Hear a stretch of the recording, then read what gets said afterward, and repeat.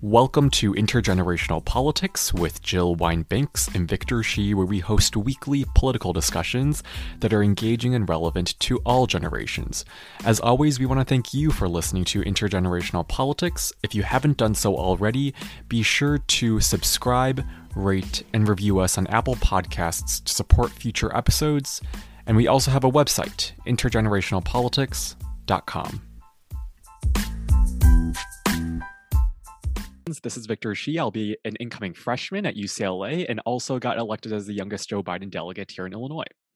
And I'm Jill Wine-Banks, the co-host of this podcast and the author of The Watergate Girl, which I hope all of you will have a chance to read. And tell me when that came out. This came out February 25th of this year. Right during COVID. Seems like many years ago because it was only a week or two later that we had the COVID shutdown. So unfortunately, my book tour was basically converted to Zoom, and the paperback edition is coming out next March. So maybe there'll be another book tour. I'll Amazon the book this afternoon. Really? Oh, yeah. Excellent. Okay. This afternoon. All right. Very soon. Anyway, today we're thrilled to be joined by Senator Harry Reid, who served as the senator from Nevada from 1987 to 2007, a really good amount of time, and as the Senate Majority Leader from 2007 to 2015. He started his public service career as the city attorney for Las Vegas and then served as lieutenant governor of Nevada and a U.S. congressman before being elected to the Senate. We have a packed episode ahead of us today. We want to address concerns that I know from Twitter are worrying a lot of you listening now. Who better to answer those questions about the power of the majority leader than the former majority leader, Senator Reid? The same is true for questions we all have about current Senate operations and rules, possible reforms to Senate, and especially for Victor and his generation, I know he wants to ask about your advice, Senator, for rising leaders. All right. Yeah. So thank you so much for being here, Senator Reid. We are so appreciative to have someone like you on the podcast, and we really look forward to this discussion. Let's jump right in. So, you left the Senate in 2015, and since then, a lot has changed and a lot has happened. Let's talk about maybe the biggest shift, which seems to be kind of a formation of a cult of personality around President Trump from Republican senators like Ted Cruz, Mitch McConnell, and Lindsey Graham, all of whom you served with when you were in the Senate. So to get us started, based on your experience with all of those senators, are you surprised by any of their current actions? I'm very disappointed in that we have Republican senators, with the possible exception of Mitt Romney, who have been kowtowing to Donald Trump, so it's embarrassing. I can't imagine. If we look back at the people I served with in the Senate who were Republicans, Mark Hatfield, Danforth from Missouri, Chafee, Rhode Island, Heinz, Pennsylvania, they would never, ever have allowed a Republican president to do that to the Senate. Mm-hmm. And what is so sad, as far as I'm concerned, is it's not good for the body politic. What I mean by that is that the Senate was known worldwide, United States Senate, as the debating society of the world. It was a place that people went because they could freely exchange ideas. But what has happened in recent years is the Senate has become only a factory for proving judges. The Republicans led by Mitch McConnell, who I served with for a long, long time. We were both whips together. We were Republican leaders together. But he's turned the Senate into just a place to prove judges. That's all they do. They have no amendments to vote on. They don't vote on bills. It is just a real travesty of what the Senate's all about. Yeah. Yeah, and we definitely want to get into the judges because that is a major problem with Mitch McConnell in this Senate, as you identified. But just for historical context, for my generation, you briefly mentioned this, but were senators in the past loyal to the president, and particularly for Republican senators, were they ever loyal to, let's say, someone like George H.W. Bush or George W. Bush, or to their party? I learned when I first came to the Senate that the United States Senator does not work for the president. We work with the president. There are three separate equal branches of government: judicial, legislative, and executive branch. And I thought we should do everything we could to protect those three powers of government. And that's what I did. And I think that's pretty much what Senate used to be thought of as. We are an institution. We're proud of who we are, and we're not going to let the president ruin who we are. Yeah, and since you were once Senate Majority Leader, do you have any explanation for why Republican senators like Lindsey Graham, Ted Cruz, Mitch McConnell are in total support of Trump? Is it that they've changed as people, or is it more that their policy views have been altered, or maybe is it just their lust for power now? President Trump has frightened Republican senators. They are afraid that he will do something to make sure they have a primary. And so, as a result of being so wanting to keep their job, they turn into somebody that there's not a lot of respect for. We need people who are independent. And you cannot have a legislative body that is directed by the executive branch. And that's what's happened here. The United States Senate has not been a body that has been separate and apart from the executive branch. And that is a travesty. It's too bad. I mean, I'm so disappointed in Lindsey Graham, when he and John McCain worked together as a couple of rebels. People looked at them with admiration, not always agreeing, but admired them for their rebellious streak they had. We have senators who are just doing anything that Trump wants done. That's what they do. They do not in any way offend him. They're afraid of him. And that is something that is new in the American body politic. Yeah, it's so dangerous, and it's just so stunning for my generation to see the Senate kind of evolve into, like you said, just a branch of government that just nominates judges and sends judges off to the courts. But even after January 20th, which is when Biden will be inaugurated, we expect Trump to, I guess, keep campaigning for his 2024 run and to repeat some of the conspiracy theories that he now espouses. Do you think once Trump leaves office, anything will change in terms of kind of the Republican senators' loyalty for him? Like, will we see more Mitt Romneys in the Senate who uphold once conservative values, or will they just still kind of hold on to the president? I believe that Donald Trump thinks he's going to remain in power in America. But I predict on January 20th, he steps out of his house into deep quicksand. He's no longer president. Those sexual assault cases women have been trying to move forward on for years, they're going to be allowed to move forward on. He owes money. He's not going to be able to borrow money. His financial status is in jeopardy.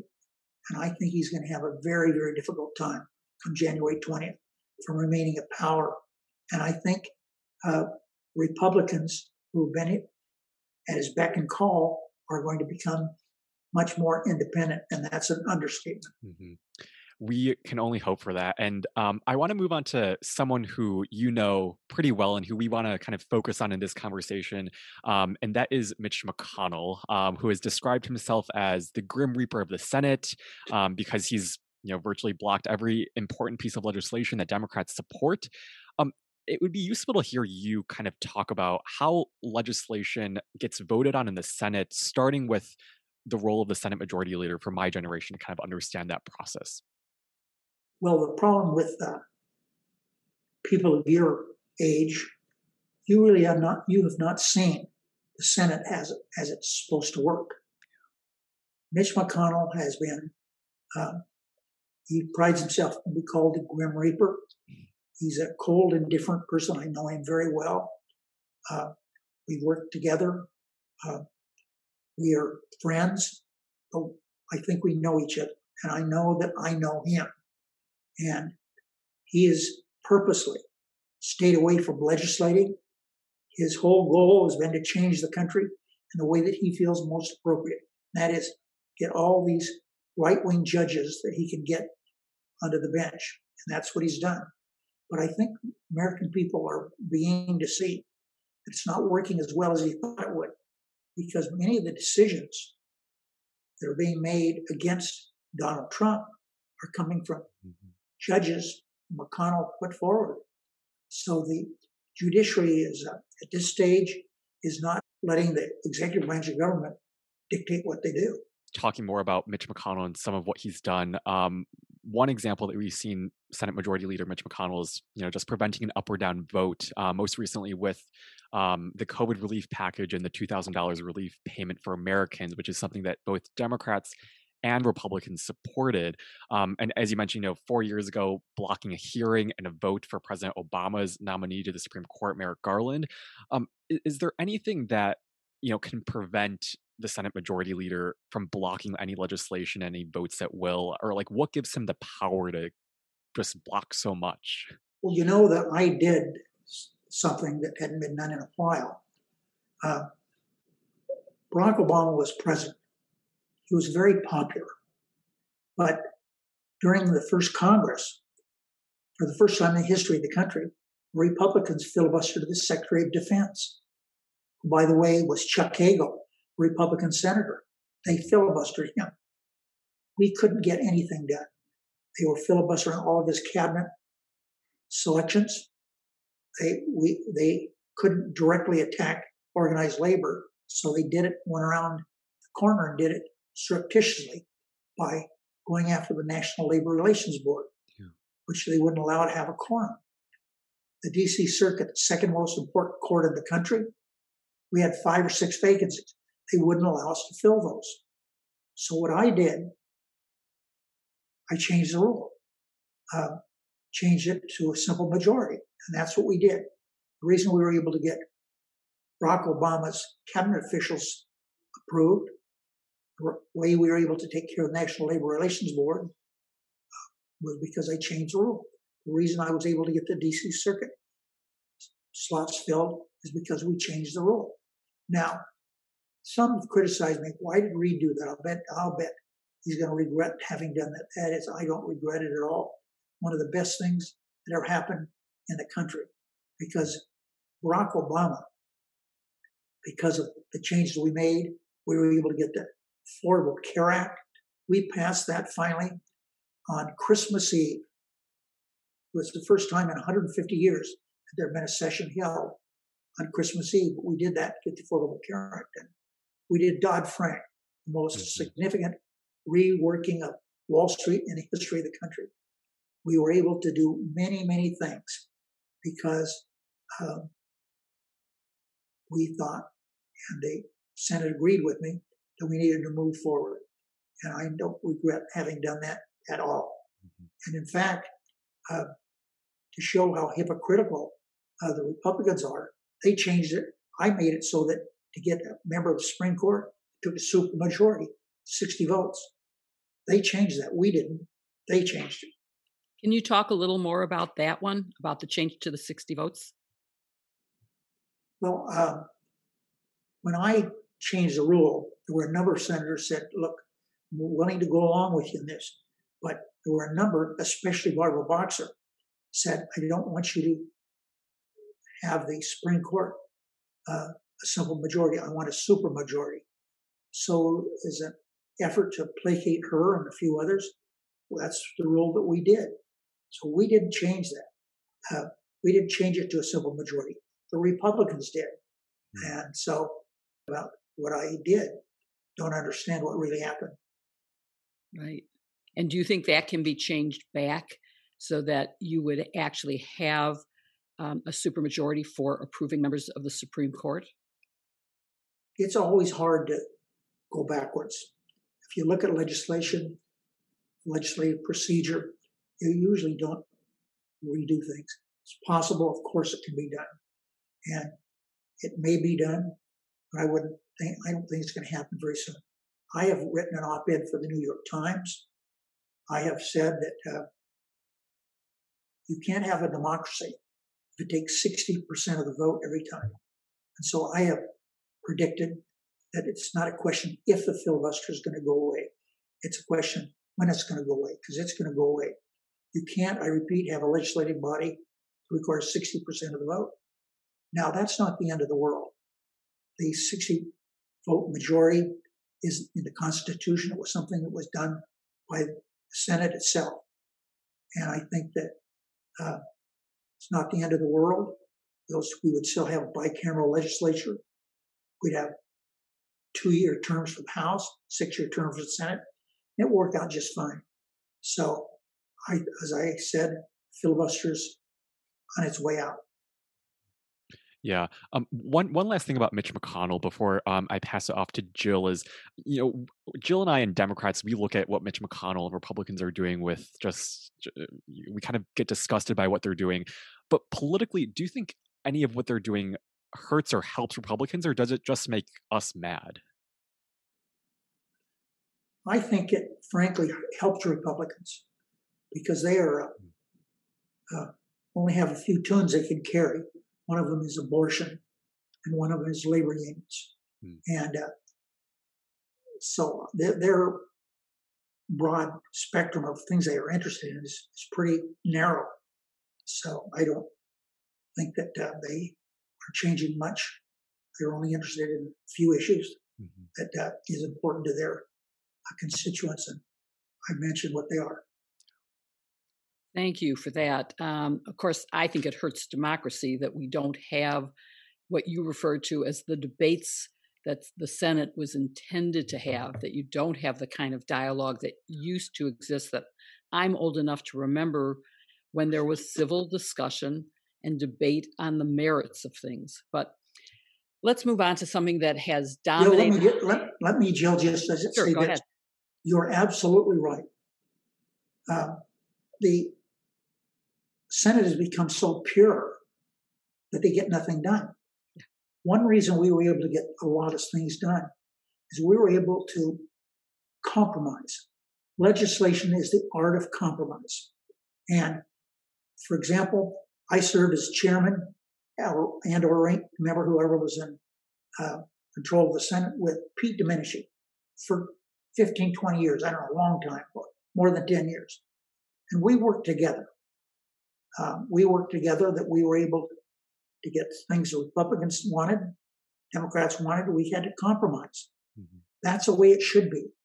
But they've become so pure now, they don't get anything done. You don't have the ability to work like I did with, for example, with dementia, to work things out. Legislation, I repeat, is the art of being able to compromise. And I think just the ability to compromise would help my generation so much. Just that model of good governance, I think would help young people, just especially in this hyper-partisan world. But go ahead, Jill. I'm hoping, of course, that with a President Biden who has that skill of compromise and who recognizes the need for it, that your generation, Victor, will be able to see that. But what I want to ask Senator Reid about now has to do with something that will play out on January 6th. And that is Congress is set to certify the results of the Electoral College. And that's something that is normally just adding up the numbers. It's a mathematical computation. But this year, there is a threat that will make it a threat to democracy. And that is to eliminate the fact that citizens voted and that their votes are counted. Trump has claimed since November that he won the election, even though the evidence is quite the contrary. And now he has persuaded a number of members of both houses without a shred of evidence that he won. And he's convincing his voters that the election was a fraud. And there are now 12 senators and more than 140 members of Congress of the House of Representatives who are going to challenge the Electoral College votes. And I want people to understand, and I'm hoping you can help our listeners to understand exactly what an objection means, what it does to the credibility of the election and our whole process. So let's start specifically by talking about the process of certifying the results. Once it goes to Congress and who opens the results that are sent from each state's electoral college. So each state will have a little mahogany box, and they put in their what happened in Nevada, Arizona, Utah, and it is at that time it becomes a something that's all over with. It's what happens on January 6th is nothing more than a clerical function. I had a lawyer in Las Vegas who wasn't a very good lawyer, so his theory was, when in doubt, wave your arms, scream and shout. That's all they can do. They're going to wave their arms, scream and shout. It's a clerical function. Even though Pence, I think he even understands that he can do nothing to stop that. And what I've heard from him the last few days has been quite remarkably positive as far as I'm concerned, because it appears he's not going to be as stooge for Trump in this instance. Yeah, he has said some conflicting things. At first, it sounded like he was having none of it. He was rejecting the Gohmert ridiculous lawsuit. But now he's saying he welcomes the objections. So let's go back to, so you have these mahogany boxes. So there's 51 of them from the District of Columbia in the 50 states. And they're handed to who? Is it the president of the Senate who opens that box and announces the winner, or who does that mechanically? It's probably just in the Senate. You have some officers that are elected to run the Senate. They're staff people. They're the ones that handle it. They have one is a tally clerk, and they have certain jobs they have to fulfill. They're the ones that do it. It is not the president of the Senate. Okay. And my understanding is that the 12th Amendment of the Constitution says that Congress will certify the Electoral College votes. That's why they even get involved, and establishes a joint session so that the House and the Senate sit together for this.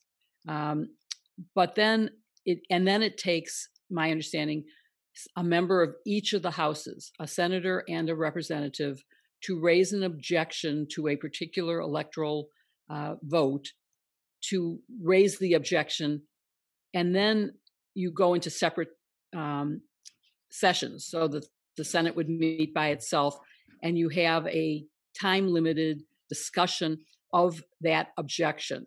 Is that a correct understanding? Yes, and it's not as if it hadn't been done before.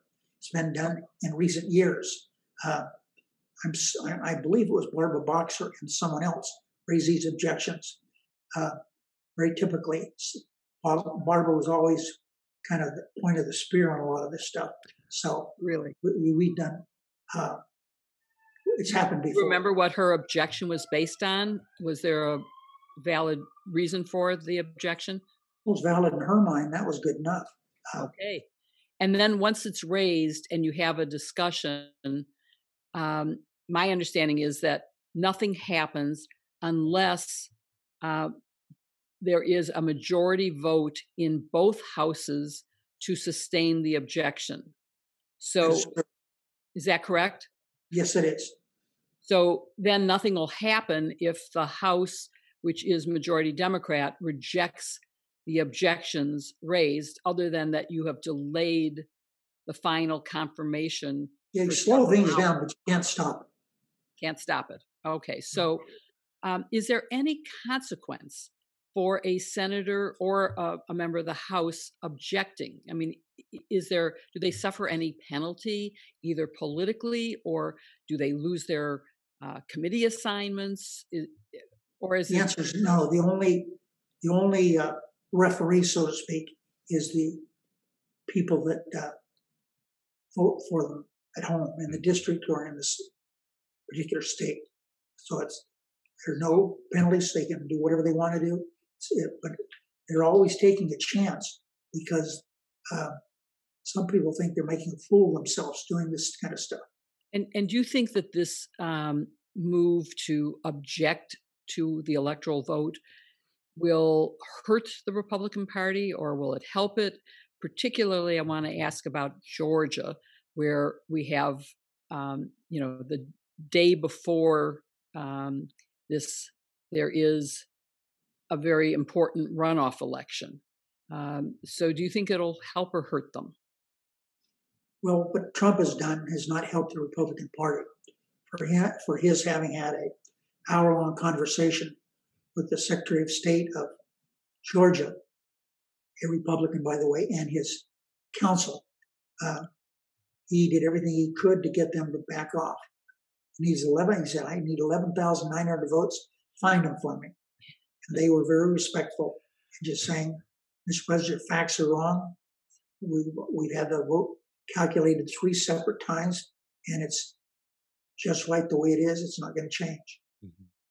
It's that was going to be my next question, because I listened to that full hour, and I encourage everyone listening to us now to go online and listen for yourselves to that conversation and to how it was handled by Raffensperger and his lawyer. Do you Jill, think it's really embarrassing to have the President of the United States of America for an hour talking gibberish as if he were a 5th grader? I mean, a 6th grader would have done a better job than he did. It is really, to me, embarrassing, and he should be ashamed of himself. I listened, and first of all, it sounded like a QAnon meeting as he repeated conspiracy theory after conspiracy theory. I had to look up the name of the Miss Freeman, because it's something that unless you read right-wing news media, you wouldn't have heard her name. But she was mentioned numerous times. Donald Trump really was the entire hour of the conversation. There was very little from anyone else. A few remarks from Mark Meadows, a few from Cleta Mitchell, who was a lawyer for him, and a few from the Secretary of State and the Deputy Secretary of State, Ryan. I was very impressed with the Republican Secretary of State and his lawyer. Yes. Who were most respectful of the president. I thought they conducted themselves very well. And the people of Georgia should be very proud of how they acted. Mm-hmm. Totally agree. Totally agree. And I think we've talked about the filibuster enough. But I want to talk about it in the context of the rapid confirmation of so many judges, many, obviously all extremely conservative, but many of them have been rated by legal organizations like the ABA as unqualified, not just minimally qualified, but as unqualified. And given what you've described as the change to the filibuster that you made as amended by the Republicans to make even the Supreme Court a majority vote, not a supermajority, is there any procedural tactics that the Senate could enact under President Biden that could prevent this kind of future abuse of the process? Well, it's something I'm confident they will look over. The new Congress has absolute power. They can change the way judges are selected. They can do that within their own. Each Congress can make it so that to be a member of the Supreme Court, you need X number of votes. You can change it many different ways. Now, I don't think they will do that. I think that Biden will be able to work with McConnell, and I think McConnell will be especially for fortunate enough to pick up 2 seats in Georgia. That will weaken McConnell significantly. Yeah. To me, it's a indication that our country has survived Donald Trump. Everyone should understand and cheer for that, because our democracy has been put to the test with Donald Trump, we're not rid of him yet, but I think that we should feel good that we've survived so far. I agree. Let me stick with judges, but move to SCOTUS, to the Supreme Court. And the question now has been raised as to whether the number of members of the court should be raised to 11 or even 13 because of what McConnell did in terms of blocking even a hearing for Merrick Garland and then pushing through Justice Amy Coney Barrett in a time frame that was, basically days before the election, much closer to the election than when Garland was nominated. So people feel that there are 2 stolen seats, and that in order to make up for that, you have to add at least 2 new justices to the court, and there is no constitutional limit to how many members there could be. Do you have an opinion on that? There is no. The new Congress has the ability to increase the number of judges, the Supreme Court justices, or make it smaller. They can do that any way that they want. No one disputes their ability to do that. Now, the question is whether they're going to do it. Now, we're fortunate whether we're going to have a majority or not a majority in the Senate. Fortunate that Joe Biden's there because he's a long-time chairman of the Judiciary Committee. Mm-hmm. First time I ever met Joe Biden was a brand new senator, and there had been a Republican governor in Nevada, and they had gotten a Republican House member to select a judge to a federal judge. I went to Joe Biden. I said, Mr. Chairman, I didn't know him. I said, Mr. Chairman, explain the situation to him. I don't want him to be a judge. Gave him the man's name. He said, you don't want him to be a judge? He won't be a judge. That was my first meeting with him. And so Joe Biden is a man, always says to me, remember, he'll say this every time we get together. Remember, I'm a Senate guy. I, meaning Joe Biden's a Senate guy. So I have great confidence that Joe Biden's going to handle that well, because he's experienced. And I think it's fair to say that Joe Biden is a man of wisdom. He's been through the trials of life. I admire him so very, very much for his public service, but also for what a nice man he is. I'd had some back surgery. I was here. I was in bed, my home. He flew to LA, and he told his staff, he said, I'm going to stop in Vegas on the way back. I want to talk to Harry. And the doorbell rings. Sure enough, as Joe Biden walks in, pulls a chair up beside my bed, and talked to me for an hour. That's Joe Biden. Yeah. So I have great respect for him as a person, as a legislator, as a human being. Oh, I'm so glad to hear that. And I'm also glad because I have 3 more questions that are things that have bothered me for a long time, and that I am just delighted that I can ask you because I think you are the person who could maybe help me with it.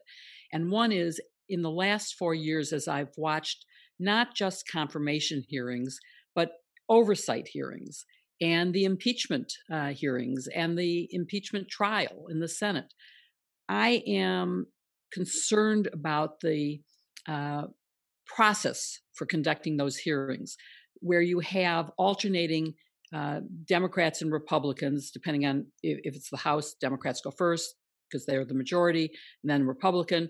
You alternate. There's a short time limit. People can, basically, the witness can filibuster by not answering the question, just keep talking and fill the time. And I'm wondering if you think that is still an effective means of doing the questioning. And keep in mind that I thought that during the Trump impeachment, for example, staff asked very effective questions, and their questions are the ones that got quoted during the trial. And of course, during Watergate, it was staff who asked some of the most important questions, including the one about, is there a taping system? Yes. So I'm just wondering if we should look at reforming how questions are asked and by who. Each new Congress has the ability to change that any way they want. And what do you think? Do you think it's something that should be changed, or do you think this method works? Well, I don't think it can be changed I think it's fair to give the minority the ability to ask questions. I think that if anything, what I've been somewhat disappointed in is in the conduct of the meeting, they give too much space for the witness itself. If the witness is coming in, it appears he's just playing. Yeah, time. I think they should. I think the chairman should be able to say, "Listen, Mr. Witness, we're not going to listen to you pontificate here. I'm going to recommend that if this continues, I'm going to recommend to members of this committee that we vote no on you."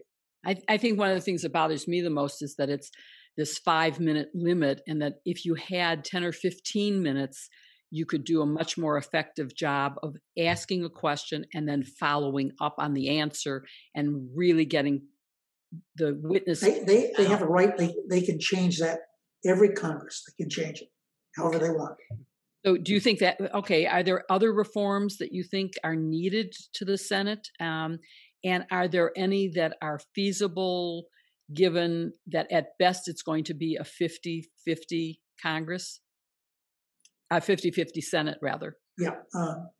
I would suggest that we would better serve if whoever is the chairman of the committee, that they have whatever time they think is appropriate. They're losing 5 minutes now to ask questions back and forth.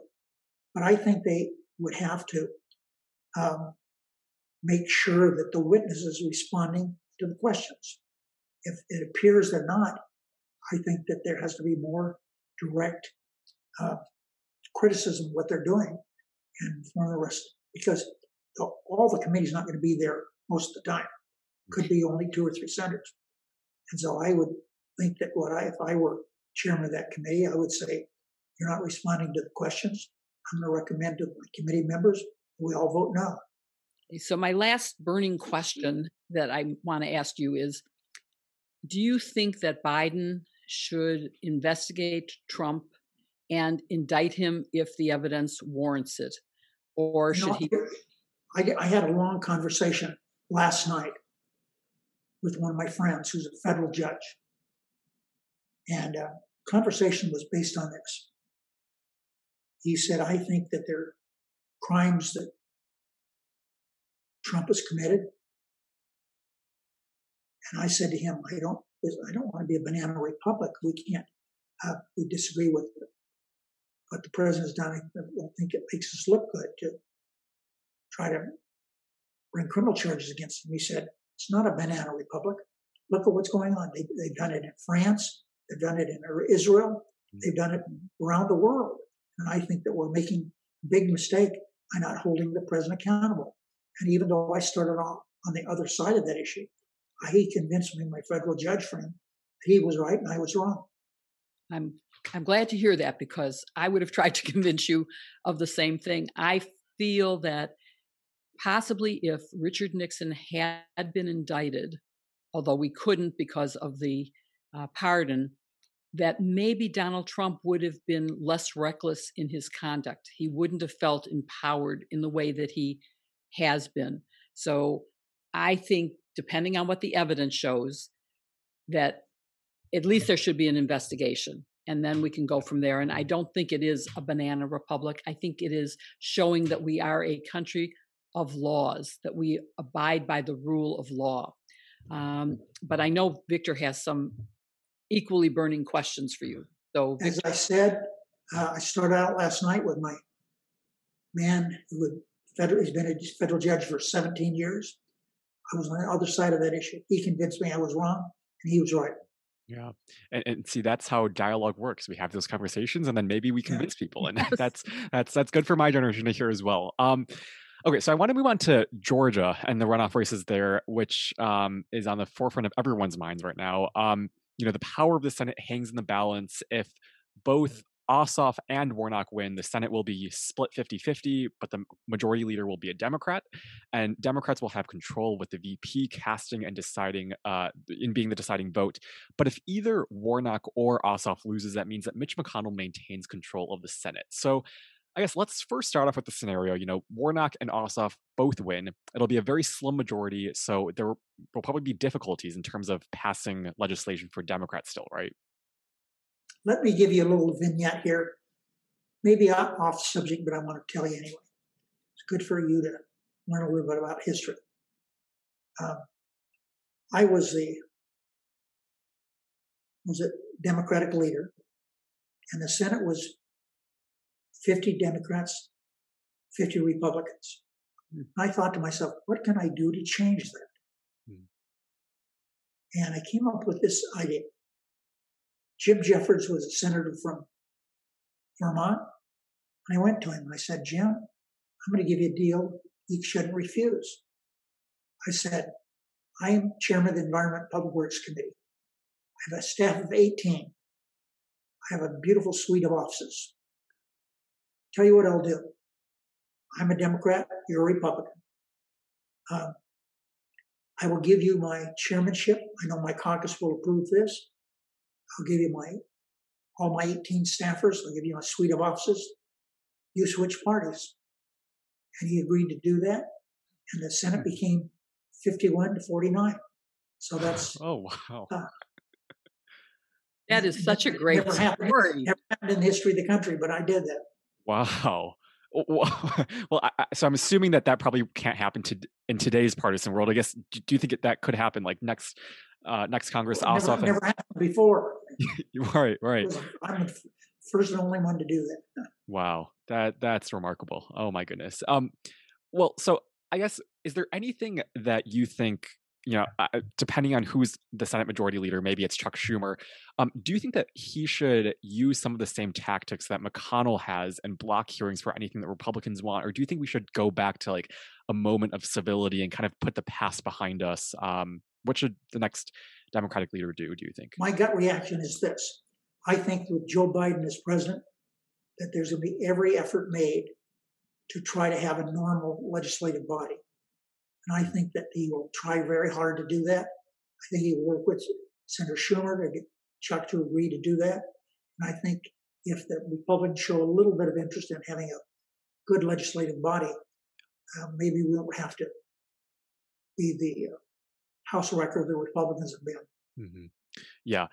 So one other topic on this and building consensus. So, so much of your career was, about compromise. So much of it was building consensus so that Democrats and Republicans would support the legislation that you're trying to advance. But for, Chuck Schumer or the next Democratic Majority Leader, how hard will it be for that person to build bipartisan consensus, and how hard will it be to ensure that each of the 50 Democratic senators who are who might be in the Senate if John Ossoff and Warnock are elected support Democrats and their policies?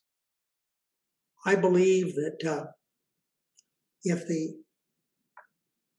members of the United States Senate understand that they are a separate, independent branch of government, they're not working for the president, they're working with the president. I think that we can have a normal legislative body again. Mm-hmm. And I believe that Joe Biden, Chuck Schumer will do what they can to give the Republicans a chance to work that out. If not, then they have to do some things that I hope will not be necessary. Yeah, for sure. Okay, let's move on to the scenario that none of us hope will happen, which is if Warnock or Ossoff loses, Republicans maintain control. Mitch McConnell will still be the majority leader. If that does happen, do you think, you mentioned Joe Biden was, man of the Senate. Do you think Mitch McConnell will act any differently than he has right now, or with Obama, I guess, given their past relationship and Biden's promise to represent all Americans and to, build that bipartisan consensus with Democrats and Republicans? Joe Biden will try very, very hard to get along with Mitch McConnell. But I know Joe Biden, and Joe Biden is not somebody you can push around.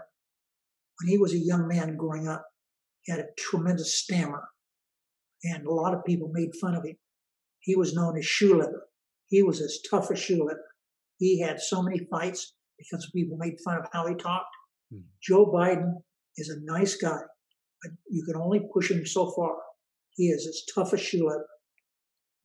Wow. Yeah. I mean, so Mitch McConnell, I'm not sure if he's listening to this podcast, but don't push Joe Biden around or else bad things might come your way. Okay. So a couple questions to end the podcast.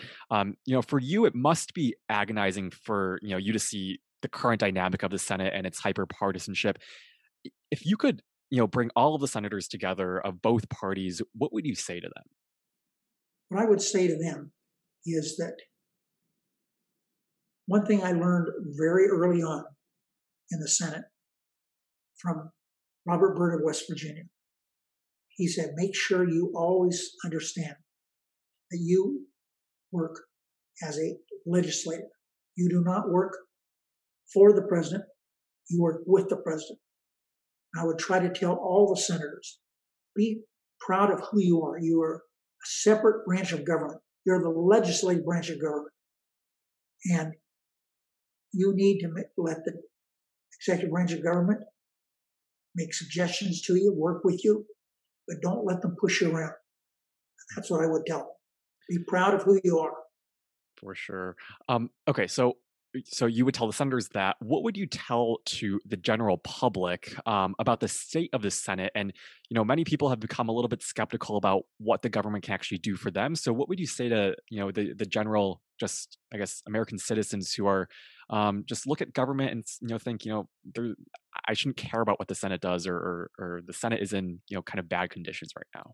I would first of all say that the country is going through a very difficult period of its existence based on what's going on with Trump-led Republicans. Never in the history of the country has the Republican Party or the Democratic Party followed in lockstep with a president as Republicans are walking lockstep with Donald Trump. And it's an aberration. I don't think it'll happen again. I think that it's going to take a little time to work our way out of that so that we, as members of the Senate, understand we're a separate and independent body. And we'll always remember we have the House of Representatives. I worked with Nancy Pelosi when she was first elected Speaker. American people are very fortunate to have this woman as Speaker of the House of Representatives. The House is an extremely important body. It is a body that it's like the British Parliament. Whichever party is in the majority, they run it, get what they want done. So we have Nancy Pelosi there in the foreseeable future. Mm-hmm. And we have Chuck Schumer in the Senate. They're both very seasoned veterans. You got a new president coming in who's a very seasoned veteran and understands the legislative process. He was 8 years as vice president. He understands the executive process. And I think that Mitch McConnell better try to get along. He's much better off than trying to fight the program because he's got a lot of wisdom that's going to be in opposition to what he's going to be trying to do if he tries to continue the way he has been. Sure. Yeah. All right. So the last question that we have on this episode is, given your tremendous life in public service, starting off as a city attorney in Las Vegas, going on to become the lieutenant governor and U.S. senator, for many people in my generation and for many young people who may want to pursue a career in politics or in public service, what is your advice to them? Well, I made a conscious decision to do public service. I practiced law. I did quite well. But I think public service is something that young people should look forward to. You don't necessarily have to run for Senate. You don't have to run for city council. Maybe just work in a staff. I found much of my work was done that was very successful. It was based on the good staff I had. They were staff members who were working on Capitol Hill because they wanted to, because they knew that they could change government for the better. And I believe that. I think young people should look to public service. There's so much can be done. I would also say this. It's nice of you to recognize that I've been city attorney and state legislator, lieutenant governor, and all that kind of stuff. But I also lost. I lost an election. I lost a statewide election by 524 votes for the United States Senate. I won an election for the United States Senate by 428 votes. So you have to be willing to take a chance. And just because you lose doesn't mean you're all through. My friend Dick Durbin, who's the second ranking member of the Senate now, lost quite a few races before he was successful. Don't be afraid to take a chance. If it's something that you think is important, I think it's important. I think it's great for young men and women to be involved in public service. And from the time I was first elected to the Senate, there's been a tremendous change for the better. When I was first elected to the Senate, there was only one woman, Okoski from Maryland. But now we have lots of women. 25% or so of the entire Congress is made up of women. It's growing all the time in Nevada, for example. The majority of the legislature is women. Majority of those in the Assembly, majority of those in the Assembly, and those in the state Senate are women. So women have now, they're doing better than holding their own. So young men and women should be involved. I believe that my experience dictates to me that the Senate became a much better place when we had more women. Women and men think differently. And I every chance I get, I tout the fact that I watched evolve, Senate changing for more women, and every time we got an additional women, the Senate became a better place. Well, that is the perfect way to end this podcast. And Jill, I don't know if you want to say anything before we end, but this was such a phenomenal discussion. Yes, I do. I want to say I hope that every new member of Congress has been listening to this episode because you've given some very wise advice. I hope President-elect Biden is listening. I hope that all young people will follow your advice. There is nothing more rewarding than a public service career. And we want to thank you so much for joining us today. And I offer you the opportunity if you want to add anything about your hopes for the future or the state of politics. Well, the only thing I would say is you're an exemplary example of someone who got involved in politics when a lot of women weren't being involved, and you made America a better place. Thank you so much. I'm embarrassed but delighted, and hope we can talk to you again in the future. Thank you very much for being with us. Thank you so much.